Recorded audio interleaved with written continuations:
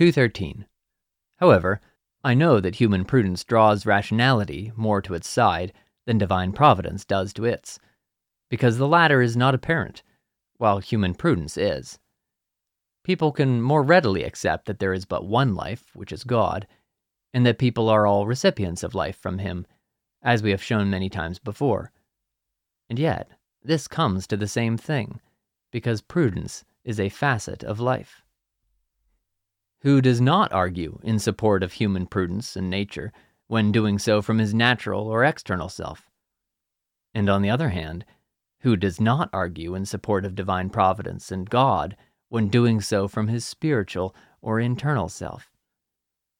But please, I say to the natural person, write 2 books, and fill them with plausible, probable, and likely arguments you judge to be solid. 1 book in support of a person's own prudence, 1 in support of nature, and then put them into the hand of any angel. And I know that the angel will write at the end these few words: "They are all appearances and fallacies."